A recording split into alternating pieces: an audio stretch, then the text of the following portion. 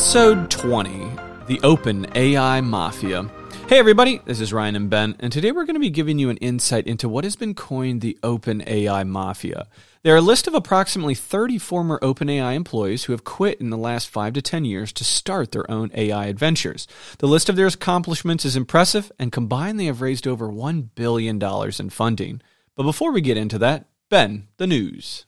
All right, we have two news items today. The ChatGPT thread is on Reddit is now at 318,000 users strong, and London-based Allen and Overy, one of the world's largest law firms, has introduced Harvey AI.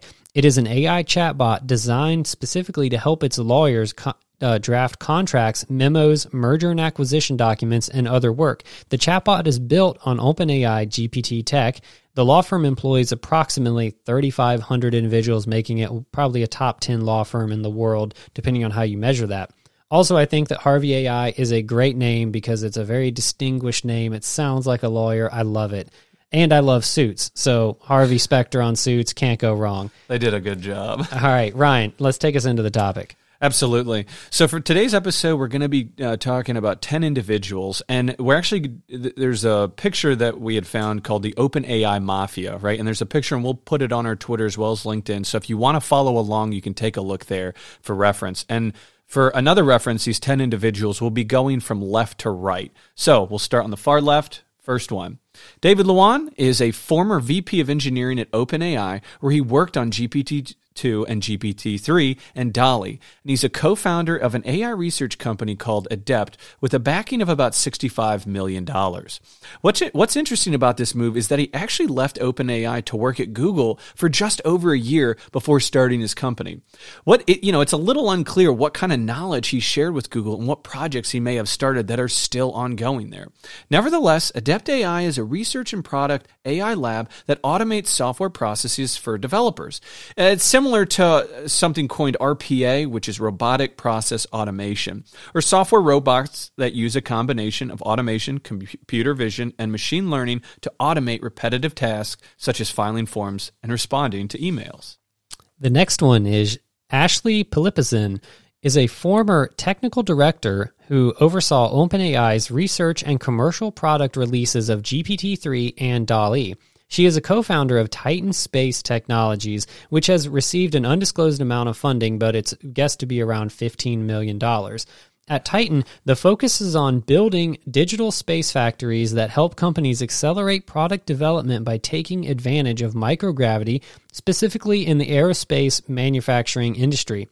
Astronauts have used Titan Space compute platform to increase the speed and efficiency of real-time data analysis, which accelerates the next generation of medical research, climate technology, material sciences, and more. Jonas Schneider is a former technical lead who led OpenAI's robotics team, advancing machine learning and AI research. He is also the co-founder of Daedalus, which has received around $14 million of backing. And what they do is they automate machinery by using software to automate the production process of precision parts from start to finish. This means they can machine unknown parts without human input and enable autonomous, flexible manufacturing for quantities as low as 1. Next is Dario Amodei, a former VP of research at OpenAI. He played a specific role in the building of GPT-2 and GPT-3.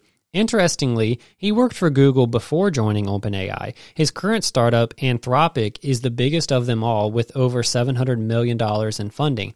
We have, now you might recognize that Anthropic name, we have previously discussed Anthropic in episode 15 called Humans Fight Back, where we go into more detail on what the company does. So take a listen to that if you want to know more about that. In general, Anthropic is an AI safety and research company that aims to build reliable, interpretable, and steerable AI systems. Their research interests span multiple areas, including natural language, human feedback, scaling laws, reinforcement learning, code generation, and interpretability. In my opinion, this is one of ChatGPT's biggest concerns. Josh Tobin is a former research scientist at OpenAI and is the co-founder of Gantry, which has received an undisclosed amount of funding, but it appears to be about $30 million. Now, Gantry is a machine learning product that focuses on improving machine learning with analytics, alerting, and human feedback. While it's easy for machine learning to train models, getting them to work well in real products with real users is still a challenge, and this software helps to refine them.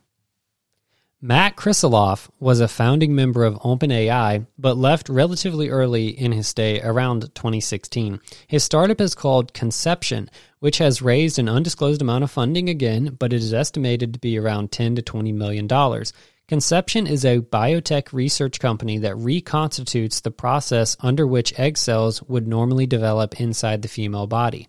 They generate induced pluripotent stem cells from blood samples and then guide these stem cells through various steps that they would normally undergo as they develop to become viable eggs. Conception's work involves genetic editing to eliminate the risk of disease for future generations and provide opportunities to have kids for people in their 40s and 50s while eliminating barriers for couples suffering from infertility. Maddie Hall, a former special products member at OpenAI, is now the co-founder of Living Carbon, which has raised about $15 million. It's a biotech research company with a mission to fight climate change by enhancing CO2 capture and storage in trees. They aim to demonstrate how advanced biotechnology can be utilized to increase carbon dioxide removal, restore degrading land, and increase biodiversity. The next one is Jeff Arnold, the former head of operations at OpenAI. He is now the COO and founder of Pilot.com, which has raised over $161 million, making it the second largest funded of the OpenAI group. He left OpenAI around 2016. Pilot is an accounting, CFO, and tax service that specializes in startups and small businesses to help them grow sustainably and more effectively. They pair you with an expert so you don't have to manage your bookkeeping on your own, and as you grow, they grow with you. The back-end software that Pilot uses is QuickBooks, just as a reference point. Next is Peter Chen. He's a former research scientist at OpenAI and current co-founder of Covariant, which is the third highest funding of the OpenAI group at about $147 million. Now, Covariant's mission is to build the Covariant Brain, a universal AI system that gives robots the ability to see, reason, and act in the world around them.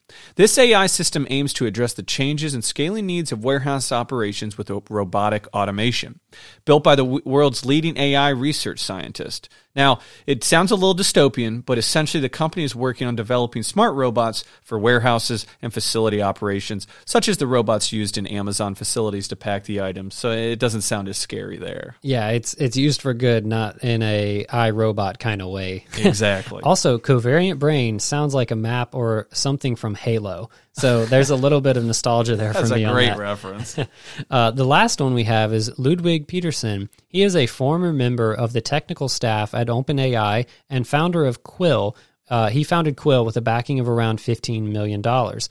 Quill was a messaging tool built for productivity and focus that allowed users to message with teams or groups while reducing notifications, collecting conversations into threads, and getting kind of the stuff that's on the fringes out of the way.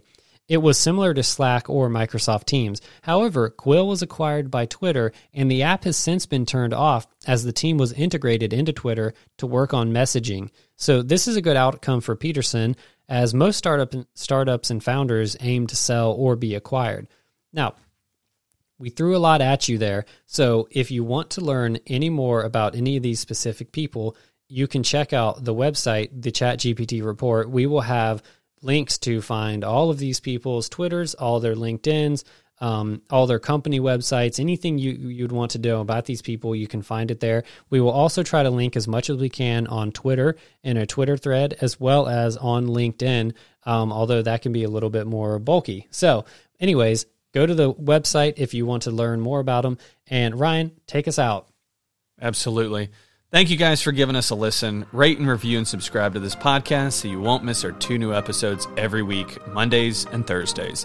Give us a follow on Twitter at ChatGPT Report and check out our website, thechatgptreport.com. Please send us an email at thechatgptreport@gmail.com. Y'all, we hope you have a fantastic rest of your Monday.